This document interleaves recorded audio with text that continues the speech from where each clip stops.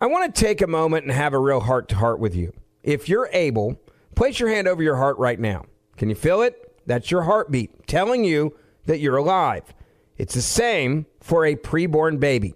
Their heart begins to form at conception, and at just 3 weeks, it's already beating. At 5 weeks, a baby's heartbeat can be heard on ultrasound.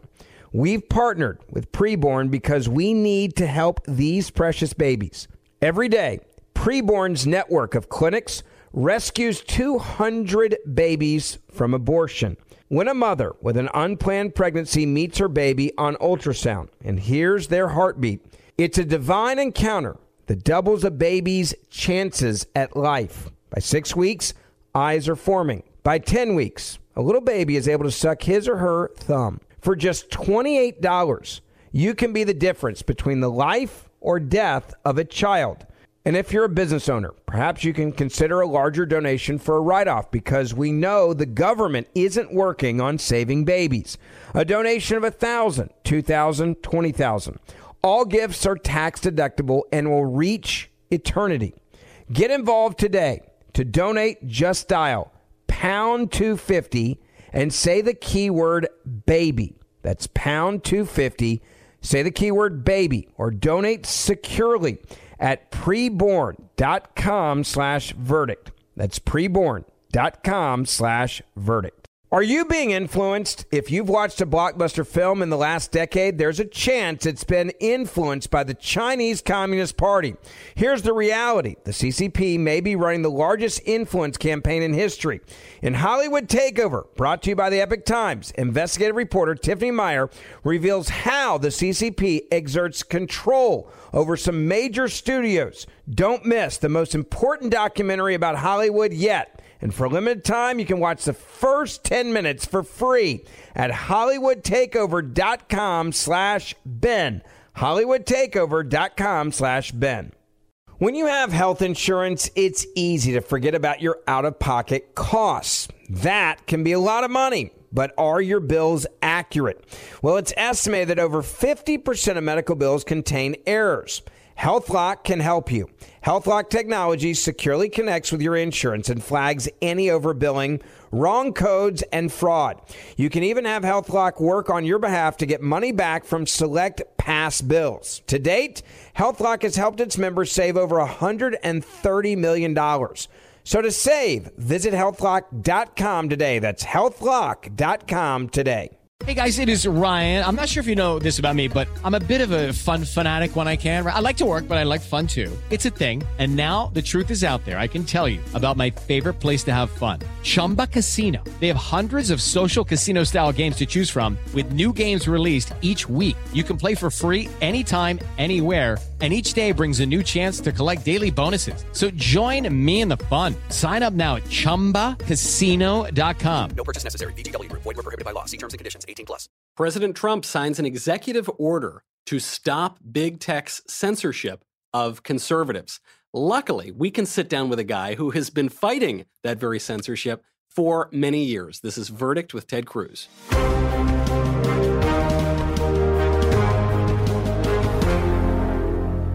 Welcome back to Verdict with Ted Cruz.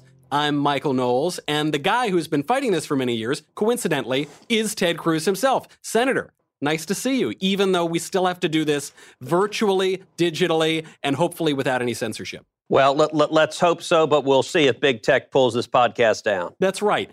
Senator, I think everybody knows that big tech has been going after conservatives. And probably for a lot of people listening to this right now, they themselves have felt this kind of thing. If their account has been suspended for sharing a conservative view, I mean, I think, frankly, it's probably happened to all of us at this point. So we know that there's a problem, but there's been some debate over how you solve the problem. Do you pass some new regulation? Do you break them up like they're a monopoly with antitrust laws? Or do you enforce laws that are already on the books? You focused in on something called Section 230 of the Communications Decency Act of 1996. The president focused in on that as well in his executive order. Can you tell us what that is and how the argument applies to big tech censorship? Well, sure. And in answer to your question about what you do, you listed several options. My answers are yes, yes, and yes. Let's start with 230. What is 230? So 1996, Congress passes a law called the Communications Decency Act. It was actually mainly focused at trying to regulate internet porn, but it included a portion in it, Section 230, that gave a special immunity from liability for big tech companies. And here was the reasoning at the time. Remember, this is early. This was right when the internet is starting. In fact, one thing, Michael, you and I have talked about, I was clerking at the U.S. Supreme Court in 1996, 1997, when one of the first challenges to congressional regulation came up. And I told a story in the book I wrote a few years ago about sitting with a Supreme Court librarian, with my boss, Chief Justice William Rehnquist, and with Sandra Day O'Connor. And the librarian pulled up hardcore porn to show the justices. And all the law clerks are there. And look, Justice O'Connor was in her 70s. And I still remember when they pulled up porn on the screen, Justice O'Connor just went, "Oh my." And we're all sitting there like the law clerks are in our 20s and we're looking at our shoes feeling really, really awkward. And even more awkward is the fact that when they were law students at Stanford, Rehnquist and O'Connor were same class. They actually dated for a while. He was number one in the class. She was number 3. So picture this, Michael, 40 years from now, you're 70, 80 years old, and you're standing in a room with an ex-girlfriend from 40, 50 years ago watching porn. Imagine how awkward it was for the two of them. Senator, I know and the librarians were... I know you've had a lot of strange experiences in politics. I just think I have to stop here for a moment to say that the strangest one I've ever heard from you is watching hardcore porn with Justice Sandra Day O'Connor and her ex-boyfriend, William Rehnquist. I think that one is absolutely the top of the list. It was surreal, and I can still hear the "oh my" like echoing 20 plus years later. But this was right at the beginning of the internet. So you got to understand, justices didn't know what the internet was. This was librarians saying, okay, this is this internet thing. You type in things. I still remember, in fact, they turned off the filters. And to get to porn, they typed in the word cantaloupe, misspelled. And cantaloupe, I use your imagination, but I guess it pulled up porn. and the librarians were trying to show them, okay, look, people can stumble into this accidentally all the time. Part of that bill, so it was Section 230, was designed, you had these little internet startups, and the idea was, listen, it's not fair to sue a tech company for something somebody posts on there, because this is a forum, this is a public square. And so if somebody posts something and you sue the internet company, you could drive them out of business. And it's not the tech company that's speaking, it's whoever the users are. Yep. So if you post something, the users should be liable, but not the forums. And the predicate for this is the policy predicate. Everyone understood big tech were going to be what are called neutral public fora. In other words, they were going to allow everyone to speak. It was going to be the new marketplace of ideas. Mm-hmm. And so Section 230 passed into law. But what it means, Google and Facebook and Twitter, they've got an immunity from liability. Nobody else does. You, Michael Knowles, if you go on the radio and you defame someone, you can be sued. Yep. The New York Times, do you know that Google and Facebook have an immunity from liability the New York Times doesn't have, Fox News doesn't have? Everyone else, every American citizen, every American company, it is only big tech that gets this special immunity from liability. So, Senator, this is the distinction we've heard about a little bit, which is the platform versus the publisher, right? If you're a neutral platform, you get these protections. But if you're a publisher, like the New York Times or the Daily Wire or Fox News or whatever, then you don't get those protections. And the reason for it, of course, is if you could sue Twitter for every defamatory tweet that has ever been tweeted, Twitter would go out of business in approximately 5 nanoseconds. That could well be true. But, the interesting thing, let's suppose I wrote an op-ed that said, with apologies, that Michael Knowles has carnal relations with barnyard animals. This is a very graphic show today. And the New York Times published it. And let's assume, and I'm willing to assume for the sake of the podcast, that is a totally false statement. Thank you. and that I have no basis, that I am willfully being reckless, making it up. You as a citizen could sue, you could sue me for defamation, but you could sue the New York Times because by their choice to publish that, if they publish something that's defamatory about you, you can sue the hell out of them. Yeah. I do the same thing on social media. You can't sue the hell out of them. And the reason is that Congress made a determination 20 years ago. These are special public forum. Now, here's what's changed.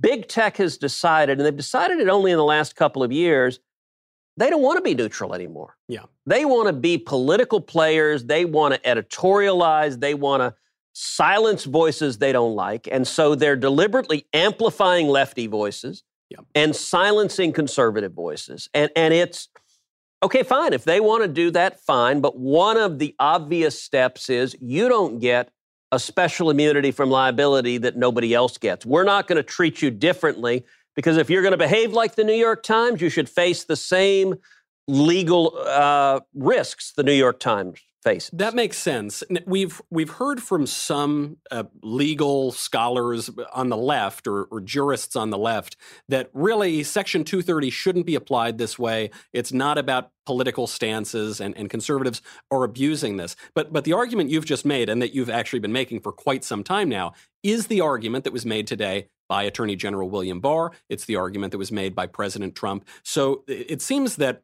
Section 230 is the key here to the conservatives' argument to stopping this big tech censorship. Can you just go into a little bit of the political debate or maybe how the Trump administration came to adopt this idea? Look, the simplest thing I have to say about this executive order is it's about damn time. I have literally been urging this administration to do this for 3.5 years. In the last 3.5 years, look, I'm in the Senate. I'm a legislator. I can chair hearings. I've chaired hearings highlighting the rampant censorship and political bias. I can introduce legislation. I've advocated for legislation, but I'm not in the executive. It's the executive that actually has enforcement ability, that actually has prosecutors and grand juries and subpoenas and can enforce the law. So I have in the last 3 years, I have spent hours meeting with Bill Barr, the Attorney General, on this topic. I have spent hours with Jeff Rosen, the Deputy Attorney General, on this topic. I've spent hours with Macon Delrahim, the head of the Antitrust Division at the Department of Justice, on this topic. I've spent hours with Joe Simons, the head of the Federal Trade Commission, who I used to work with. I know Joe very well, on this topic. I've spent hours with the president, with the vice president, with the White House chief of staff, with the White House counsel, urging them. And here's been the problem. Everybody, it's not quite in their jurisdiction. It doesn't quite fit in the neat. So everyone says, yeah, it's a problem. They've agreed it's a problem. And by the way, Barr and Rosen especially agreed it's a real problem. But it doesn't fit neatly in anyone's sort of traditional job description. And so the president's been frustrated and pissed off about this for a long time, but nobody on his team has been willing to do anything about it. Yeah. And so I do find it kind of ironic that Twitter decided to be such jackasses. Look, my view has always been in the kind of hierarchy of big tech. The worst is Google and YouTube, which they own. Google, their motto used to be "Don't be evil." Now their motto is just "evil." Be evil, right? Under Google has been Twitter, and then under that is Facebook. Look, Facebook's pretty bad too, but there's tiny moments where they're trying. Yep. I think Jack Dorsey at Twitter decided, you know what? I'm tired of Google being the worst player on earth. And so this whole thing was prompted because the idiots decided to fact check the president's tweet on voter fraud. And by the way, number one, they linked to CNN, which is so profoundly wrong on so many issues, it's ridiculous. But Twitter, I think, just pissed off the president. And thank God they did, because what I assume happened, and I don't know this, but I assume he blew his top and told everyone, somebody get off your ass and do something about it. And it motivated them to finally do this. I'm glad they did. I think this is an incredible threat. Big tech censorship is the biggest threat to free speech and to fair elections and democracy we got in the whole country. And to Facebook's credit, actually, Mark Zuckerberg came out today and he said, I don't think that big tech should be the arbiters of truth, basically directly contradicting Jack Dorsey at Twitter. So, I mean, that's a good move. Just What do we think the conclusion of this will be? It seems that the threat would be to get Twitter to back off, to not interfere in the presidential election, to not put their thumb on the scales of how information moves around the internet. If they don't back off, are we looking at a world in which Twitter really does lose its protections and Twitter goes down? Look, I hope so. Although, listen, I say I hope so, but I love Twitter. Twitter is a vehicle to engage in public debates, to go back and forth. Twitter as a neutral public forum actually works quite well. It's only recently that they've decided to let their crazy lefty go. And actually, Michael, I'll tell you a Zuckerberg story. Yeah. So, as you know, Zuckerberg testified in front of the Senate. A lot of us pounded it. He and I went back and forth in a very public exchange I remember, when he was testifying. Well, last year, Zuckerberg came to D.C. and reached out to my office and asked if I'd be willing to sit down and get together. He and I had dinner together. And it was, it was kind of interesting. We thought about actually going to a restaurant, but to be honest, if Mark Zuckerberg and I sat down in a restaurant in D.C., people would lose their minds. I think they'd start running around screaming and lighting their hair on fire. Right. So we didn't do it in a restaurant. We did it at somebody's house. And it was Zuckerberg and me, and it was a couple of people on my staff, a couple of people on his staff. So it was a very small dinner. And it was like 3 hours long. And it was actually, it was a lot of fun. Listen, Zuckerberg comes across as he's a smart, geeky techie. And I'll give him some credit. Look, he's actually trying to wrestle through these issues. Yeah. But look, and to be honest, we went round and round and round on just what I was advocating was, look, how about some basic free speech? How about just let the marketplace of ideas. If you disagree with someone, let people argue. Trump tweets all sorts of things I disagree with. I don't think the answer is to let some Silicon Valley billionaire silence him. If you disagree with him, say you disagree with him. But Zuckerberg is trying. He actually, shortly after the dinner I had with him, he gave a speech. I think it was at Georgetown, maybe, or somewhere in D.C., advocating principles of free speech. Now, look, Facebook has been bumpy on this. Yeah. But compared to Twitter and Google, they've been much, much better. And you can see them. Twitter doesn't care anymore. And by the way, YouTube? Yeah. CEO of YouTube came by my office to talk about this. And her attitude was essentially, well, I can't even say it, but it was screw it, although said more graphically than that. Yikes. It was simply, we have power and we'll use power. And you know what? She actually wanted credit because she said, well, people on the left want us to completely silence people. So we're talking about Steven Crowder, who's a friend of ours, comedian, and YouTube demonetized him. Boy, talk about an Orwellian word. We will take away all your money. If we're not censoring you, we're just taking away all your money. And the YouTube CEO wanted props because she said, well, we still allow him to post. We didn't silence him altogether. I'm like, what the hell are you talking? Okay.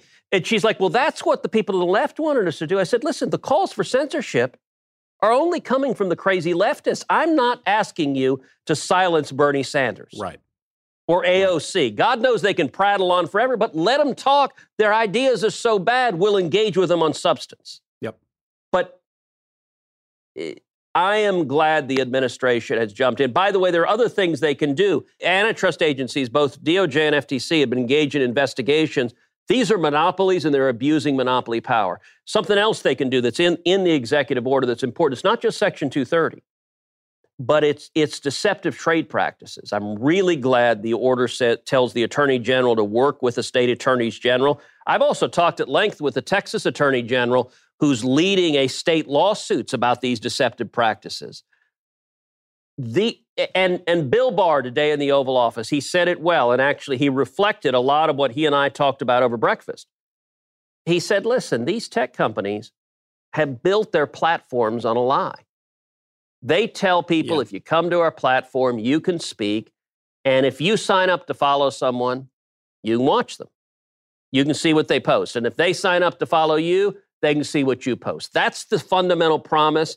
And that is a lie. We know Twitter shadow bans. If they don't like you, people who say, I want to follow Michael Knowles, I care what Michael Knowles has to say, Twitter says, no. We're just going to silently make it go away. That is a lie. That is fraud.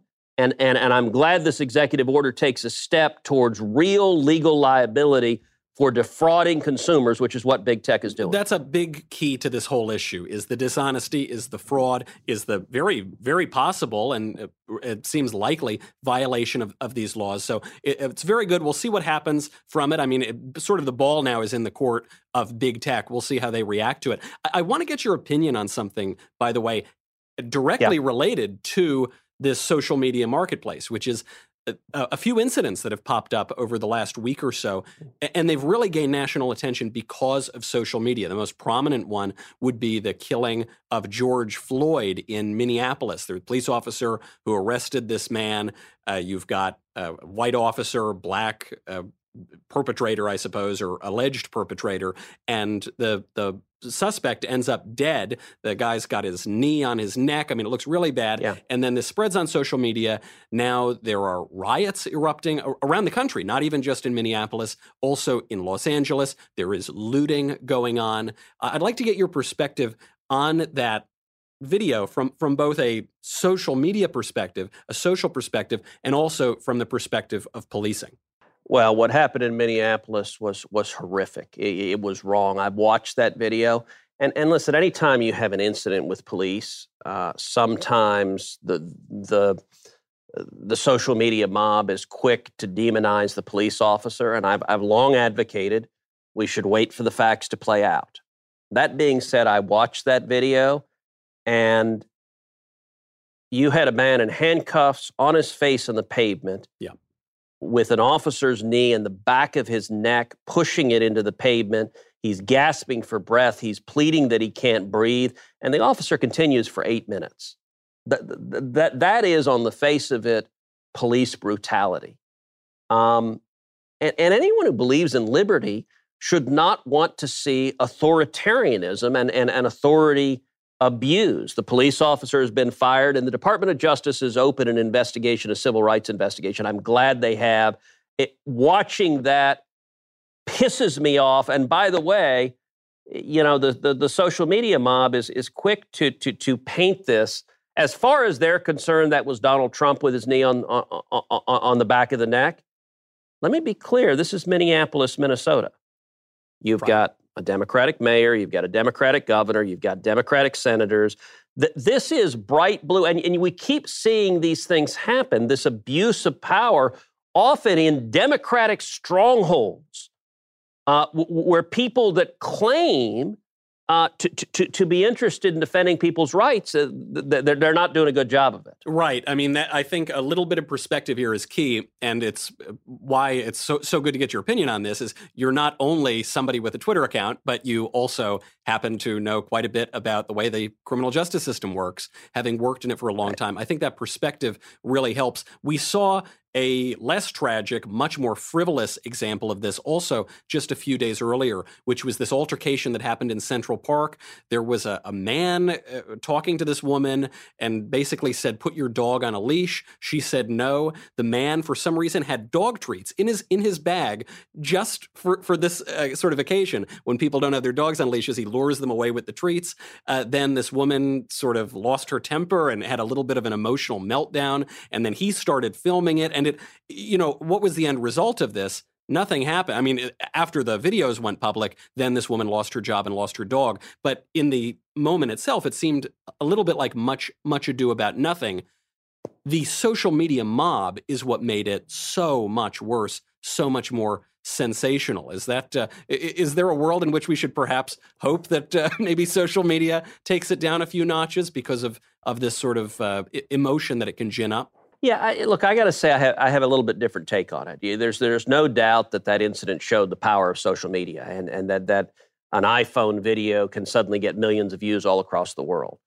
I have to admit, the woman who was involved, her behavior was atrocious. Of course, yeah. This was an individual, an African-American individual who was there bird watching, who, at least on the video we saw, didn't do anything remotely threatening to her. And to watch her be willing to, listen, making a false accusation deliberately is an act of violence. And when this woman, Amy Cooper, picks up her phone and calls 911, and she says, an African-American man is physically threatening me and my dog, and she calls in what, by all appearances, is a totally false crime report, and it's a dangerous crime report. Listen, if you call the police and say someone is physically threatening me, you are asking for law enforcement to show up with guns, and the very real consequence of that could be that the person you're wrongly accusing gets shot and killed. Listen, when officers arrive to an assault in progress, there is a risk of something going really wrong, and she was, in a very real sense, endangering his life. Now, I got to say, the fact that he had dog treats and was trying to feed her dog, if I'm walking my dog, stay the hell away from my dog and don't give him dog treats. That's a little out there. But the attitudes she expressed were clearly racist. They were clearly wrong. And by the way, the same point I made about Minneapolis holds here. You saw the Twitter mob saying, "Oh, this is the age of Donald Trump." They blame Donald Trump for it. Well, then the story comes out that, to the shock of nobody, she's apparently a liberal Democratic donor who's donated to Barack Obama, to Pete Buttigieg, and to John Kerry. Right. And of course she is. But, you know, to be honest, well, look, actually, there is racism on both sides of the aisle, but the left, many on the left love to jump in a soapbox and moralize.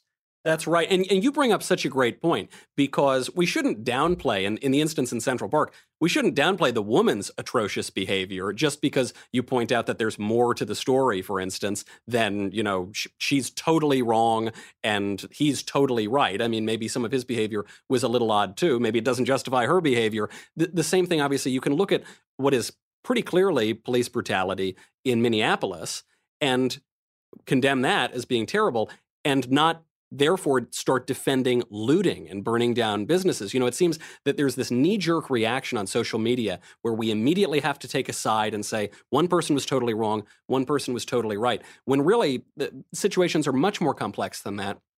And maybe a little bit of perspective on the legal side, on the policing side, on the social side can help us to understand those things. Well, and listen, police brutality, and it undermines not just the community, but it undermines law enforcement as well. Right. I'm blessed to know a lot of men and women who are law enforcement officers, and they feel that whenever something happens, the mob immediately assumes they're at fault. And there are instances, a lot of instances, where an officer is scared for his life and is protecting himself.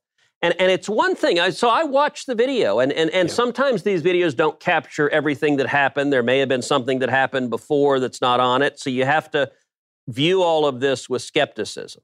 And so there are times when an officer has to use physical force and serious force to subdue a dangerous individual.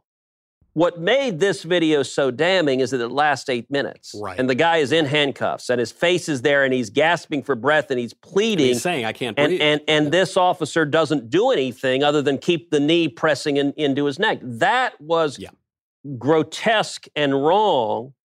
Particularly, there are multiple other officers around. It's very hard to look at that video and suggest there was any reason that officer was afraid for his safety, as compared to just being brutalizing someone who was already immobilized. And that is not how law enforcement should operate, and that's not how they usually do. And it's why it's good that the Department of Justice is looking into this, and I very much hope justice is served here. That's right, because the effect of this ultimately is going to be to undermine our faith in these very institutions that would be maintaining law and order, maintaining civil society. It has far wider reaching consequences than many would admit. Before we go, we got to get to a little bit of mailbag.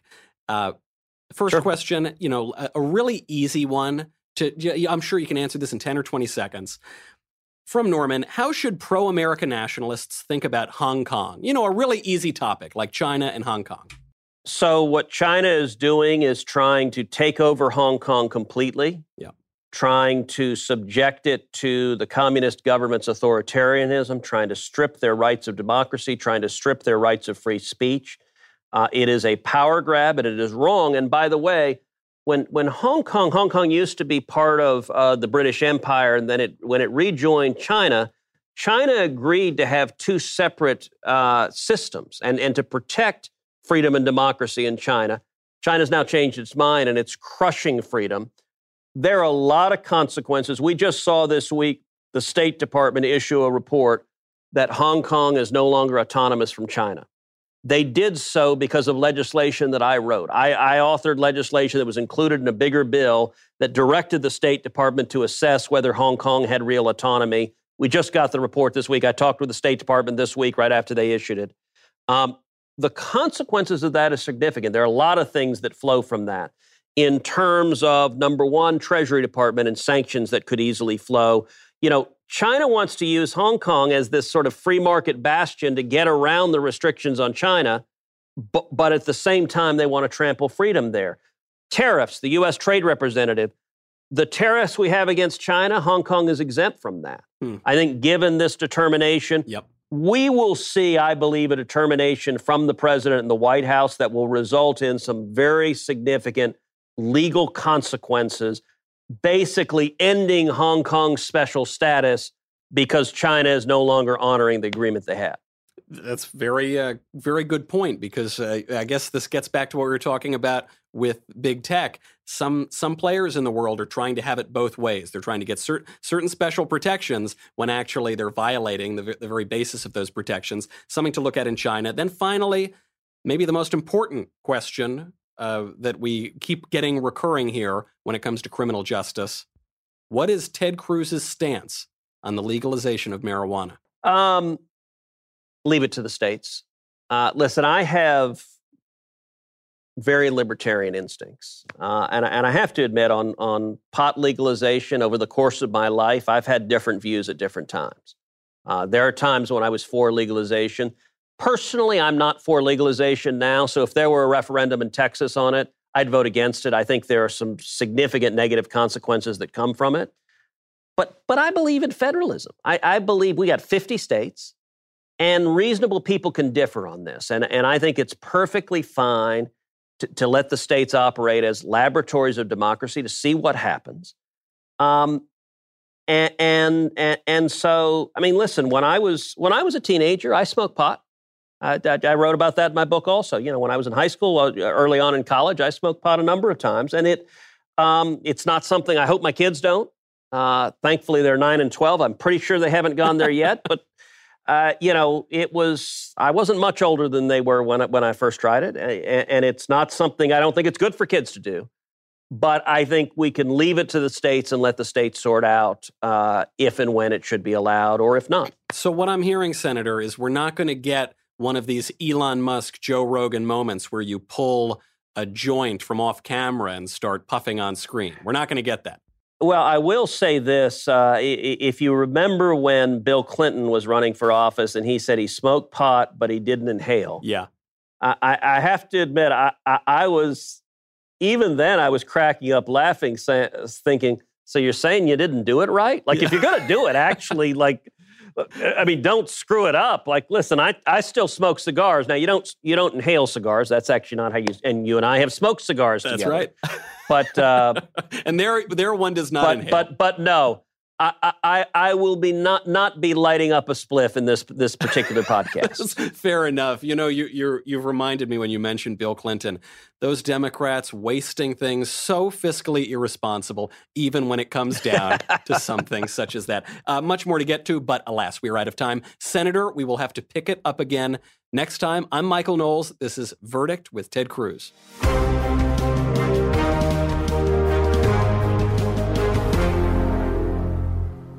This episode of Verdict with Ted Cruz is being brought to you by Jobs, Freedom, and Security PAC, a political action committee dedicated to supporting conservative causes, organizations, and candidates across the country. In 2022, Jobs, Freedom, and Security PAC plans to donate to conservative candidates running for Congress and help the Republican Party across the nation. It is Ryan here, and I have a question for you. What do you do when you win? Like, are you a fist pumper, a woohooer, a hand clapper, a high fiver? I kind of like the high five, but if you want to hone in on those winning moves, check out Chumba Casino. At ChumbaCasino.com, choose from hundreds of social casino-style games for your chance to redeem serious cash prizes. There are new game releases weekly, plus free daily bonuses. So don't wait. Start having the most fun ever at ChumbaCasino.com. No purchase necessary. VGW Group. Void where prohibited by law. See terms and conditions. 18+. Hollywood is under siege from an external force. The same Hollywood that sold the American dream is now making nightmares a reality. Many major films make choices to appease the Chinese Communist Party to be distributed in China. Join Tiffany Meyer, an investigative reporter in Hollywood Takeover, brought to you by the Epoch Times, where she reveals how the CCP exerts control over some major studios. Don't miss the most important documentary about Hollywood yet. For a limited time, watch the first 10 minutes for free at HollywoodTakeover.com/Ben. HollywoodTakeover.com/Ben. Ben Ferguson here, and if you're an accredited investor, U.S. oil and gas should be a part of your investment portfolio. And I want you to visit LabradorEnergy.com. Beyond the possibility to invest in a sector that historically delivers sound returns, when you invest with Labrador Energy, you may be able to structure your investments to offset active or passive income. According to many sources, U.S. oil and gas drilling remains one of the best tax-advantaged income investments available. Visit LabradorEnergy.com.